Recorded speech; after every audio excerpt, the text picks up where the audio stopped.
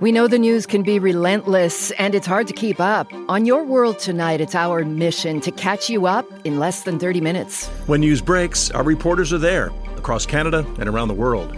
We bring you context and analysis and sort out what's real and what's relevant. I'm Susan Bonner.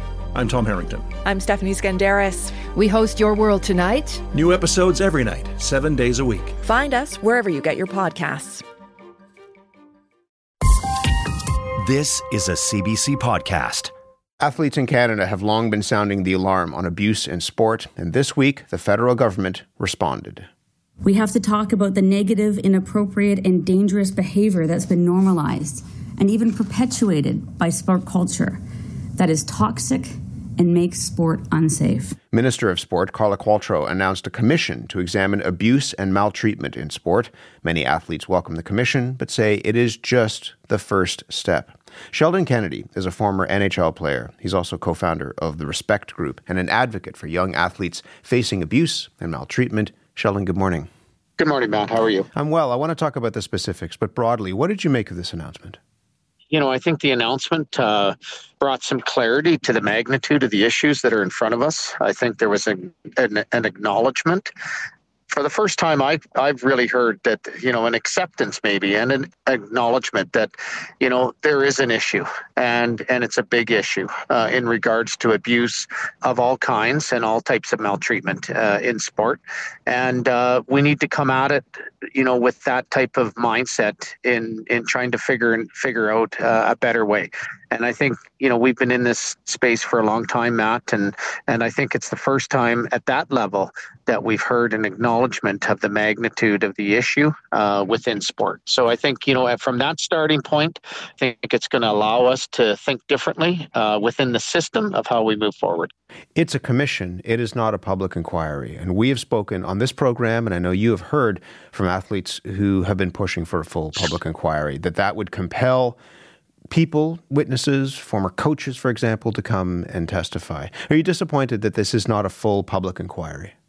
I'm not disappointed. I think, through my conversations and understanding, I think the reason for the commission, and maybe I'm wrong with this, but I think the reason for the commission is to bridge the gap between the federal government, national sport organizations and provincial sport organizations. And if you look at the mass amount of, where the majority of kids are participating in sport, it's at the provincial jurisdiction. So it was my understanding that the commission will allow a lot more quicker opportunity to bring the provinces and the federal government together to collaborate than an inquiry would. Now, whether that's true or not, I'm not sure, but I think at the end of the day, whether it's a public inquiry or a commission, there's a job to do. And the job is to find out, how do we get this right? We've been going on long enough with, trying to, work our way through this and try to fluff it off as, that's an isolated incident. It doesn't happen too often, this and that. And I think we are at a point now, given all of the brave athletes and athletes' voices and the reporting done, to bring these issues to light, that we're at a point where, we can't slough this off anymore. So whether it's an inquiry or whether it's a commission, the job is to bring the knowledge back to the decision makers and come up with either a different way or a better way or a safer way that will bring the quality of sport back to what I think we all want it to be. And that's, a great experience for all, a safe experience for all, and a healthy experience for all. And to me, I think we've lost our way in that space. How would you describe the crisis right now in Canadian sport? How would you describe that crisis? I think that if we're coming out of the pandemic, I think for me, it highlighted the importance of sport and, and exercise and movement and connection.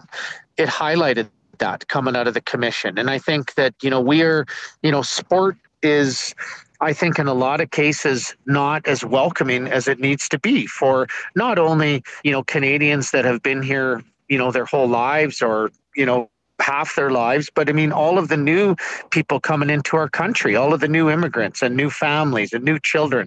And I think that when we talk about culture within, creating a better culture, when we talk about, safe sport, when we talk about, inclusiveness, when we talk about all of those things, I think right now, they are talk. And I think there's not a lot of clarity around the action that needs to be taken to actually create that.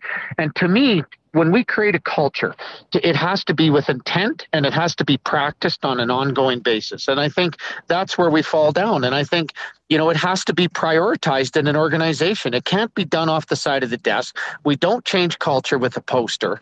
It has to be intentful and it has to be prioritized and it has to be ongoing, because what I believe is the issues in front of us are taught skills. It is a taught way. And I think when all we're taught about is winning and losing at all costs, that's what we learn. And I think such an imbalance of power here. I think that, we applaud coaches sometimes for, wins and losses, and it doesn't matter how you get there. And I think, this isn't just about sexual abuse. This is about, how do we make it so that everyone feels safe? Everyone feels that they belong. Because I think in this world today, as a parent, I think that we need, and kids need, and families need a safe place to feel that they belong, to let go of all the outside noise and to go play. And I think, that's what sport needs to be. It doesn't need to be about making a team. It doesn't need to be about wins and losses. I think that's our starting point and we can go from there. And I think that's where we've lost it. Let me pick up on that, but I want to play you something else that the minister, Carla Qualtrough, said following this announcement. Have a listen. We need to own the fact that we haven't sufficiently protected our kids and that there's a normalized pattern of behavior that's completely unacceptable. Every day in our rinks, on our courts, on our fields, jeering or intimidation or mockery or just the language that is used in sport can be really, really harmful. And in a lot of cases, it's completely acceptable in sport in a way that it would never be acceptable in other aspects of society. So her predecessor, Kirsty Duncan, on this program said that she was told she had to get back to what sport was really about after her position was eliminated. And then she said that that was about winning and good news for the country and winning medals, and that the system was never about protecting athletes. Do you think we really want to know the truth, or are we focused on that idea of, to your point, what people believe sport is really about? Well, I mean, the way our national athletes get funding to be able to follow their dreams is by wins and losses, which I understand. Sport is about, and we need to learn how to win and we need to learn how to lose, but with respect. And to me, I do believe that, our system, and I think this, when I hear Minister Qualtrough and Kirsty Duncan, I mean, spend a lot of time with her and when I hear them speak, I think at the end of the day, is our system built in a way to actually do what we're talking about right now? And I don't think it is. But I think we're at a point where, we need to relook at the wheel. Is the wheel built in a way to address the issues that are in front of us? Or do we need to reshape that wheel and totally reshape that wheel? Because, it's been a lot of years. I've been in this space for a long, long time, advocating. I mean, we have trained, over 2.5 million coaches and parents in this space on these issues. And our whole goal is to build a confidence around the issues of all forms of abuse, bullying, harassment, discrimination, and hopefully empower the bystander. Focus on the 99% of really good people in sport. And I think that, there's this entry level where people get into sport and they get into that, if we want to, use hockey as an example, we can get into that space of Timbits hockey or whatever it is, right? Like entry level hockey. Yeah. And everybody's having fun. And then all of a sudden it turns and now it's competitive. And I think, there's a few that want to do that, but most don't, but they feel they have to belong. And I think that, that's what needs to change, because I think that pushes a lot of people out of sport. It pushes them away from, being involved. And I think, growing up in a community, a smaller community, I mean, it is what makes these communities thrive. And I think that there's a lot of people that don't feel that they belong when it gets into that full competitive mode.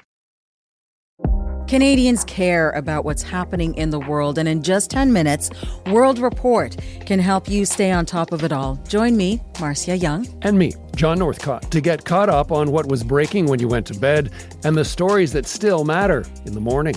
Our CBC News reporters will tell you about the people trying to make change, the political movements catching fire, and the cultural moments going viral. Find World Report wherever you get your podcasts. Start your day with us. As you said, these are your words, we've been going on this long enough. This is your own story in many ways. In the 90s, you came forward with your story of years of abuse at the hands of a former coach. And that, in some ways, for a lot of people, should have been the wake-up call for hockey, for the entire sports system. That was 30 years ago. Why wasn't that wake-up call? Well, I mean, there was I don't know. And I think that at the time there was, if I look back, and I think there was a belief that this was a isolated incident. And I think that, at the time, the way we dealt with these issues was to just try to make them go away.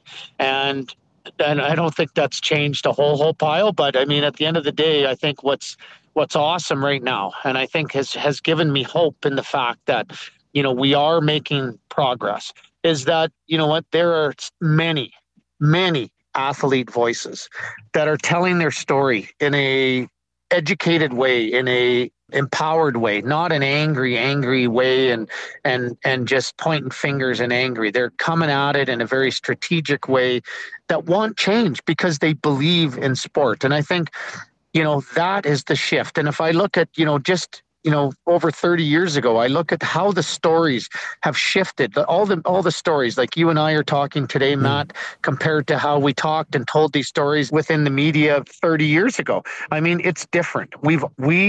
We understand these issues better today. And I think, yes, there's incidences.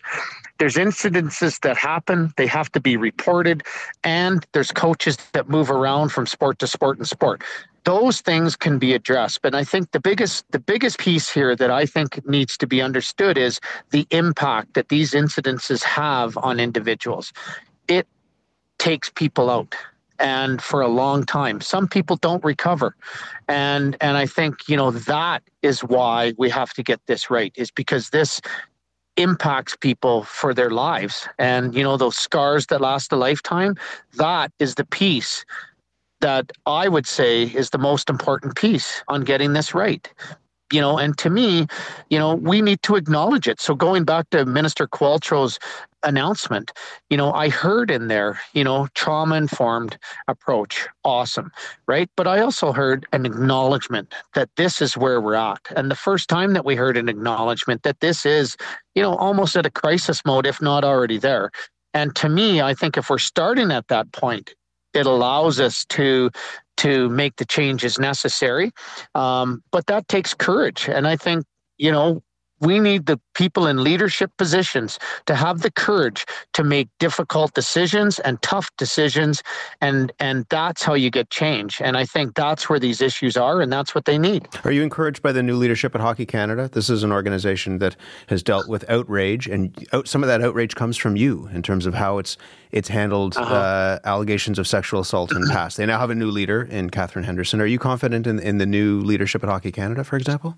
Well, I mean, I guess, at the end of the day, I think that, there's definitely some action being taken within Hockey Canada. I think time's going to tell.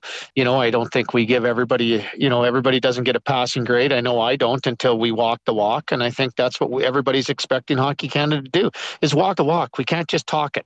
I mean, we need to walk it. We need to prove that we're different, prove that we're engaged, and this is prioritized within an organization. And I think, at the end of the day too, Matt, this is not just about, bad coaches and bad people in sport. It's about, we've done thousands of child abuse investigations, at the, Sheldon Kennedy Child Advocacy Center. And 98% of those kids are abused by somebody they know. Over 50% of those kids are abused by a parent or caregiver.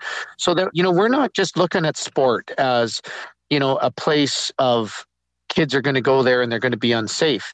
This is about, kids are going to sign up for sport. And because you're the volunteer coach and put your hand up to say, you know what, I really want to get involved. And, you may be the only trusted adult in those kids' lives. And if a child discloses to you something that's going on, do you know what to do? And how do you address that? And I think that's probably more of a reality than the other. But at the end of the day, we still have to prioritize the knowledge and the confidence in this space. That's part of changing the system. It's acknowledging it. We know so much more today than we ever did, even 10 years ago. Is that why you were part of this conference that looked at toxic masculinity in hockey? I mean, part of that can be applied to hockey, but that, to your point, is something that runs through broader society.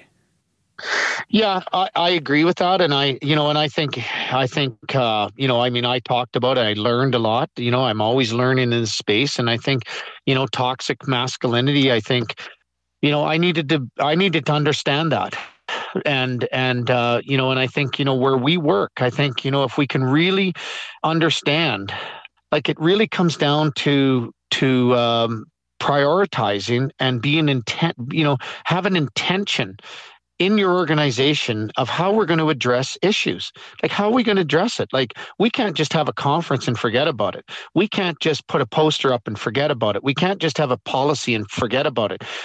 To me, if we talk about, toxic masculinity being a taught skill over decades, well, it's not just going to get undone. We're going to have to teach another way over decades to get out of it. And so, to me, we need to be intentful in that, and it needs to be prioritized and it needs to be practiced. And I think that, when we talk about these issues carry a significant amount of fear, worry, stress, anxiety, and my knowledge in this space is that the best way we deal with that, or the best way I can deal with that, is to learn about it. And I think the more we learn about this stuff, the better we're going to be able to discuss it without being angry and getting angry, the better we're going to be able to protect our kids, and the more confidence we're going to have to ask questions. And I think that's what we need to focus on. Let me just ask you before I let you go, you talked about worry and anxiety. Well, there are a lot of parents who are worried and anxious about their kids in sport right now. This is the time of the year when hockey is back rolling, kids are out early in the morning and late in the afternoon and every other time playing. What should parents be thinking about in light of this change? And is this the moment that there will be a reckoning? And should they be confident that their kids are going to be safe playing? I think that, I believe that, the majority of kids that register in sport and the majority of people that are helping coach our kids in all sports and, are great people, and lots of people, most of the people are probably going to have a good, safe experience. I know there's lots of organizations doing great things. There's pockets of good work out there.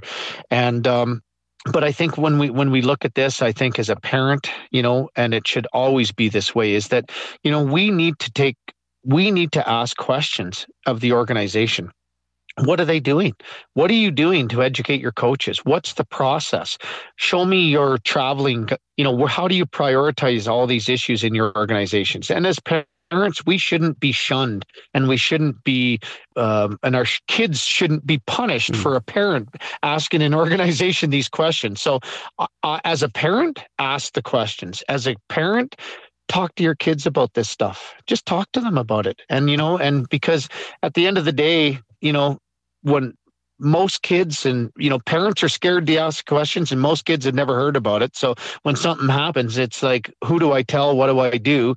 And I don't want to hurt my kid's career, even though they're only 8, but at the end of the day, it comes down to educating yourself, educating and understanding clearly where you're signing your child up to. And I think, sport in this country I don't think it's ever been safer. I think, but at the end of the day, I think, we finally acknowledge what we're dealing with. And I think, there has to be progress, or sport's going to continually decline in this country. Sheldon, I'm really glad to talk to you about this. This is your life's work in many ways, and it's encouraging to hear that sense of encouragement that you have about the progress that's being made. Thank you very much. Thanks, Matt. Thank you for the conversation. Sheldon Kennedy is a former NHL player, now an advocate for young athletes facing abuse and maltreatment. For more CBC podcasts, go to cbc.ca/podcasts.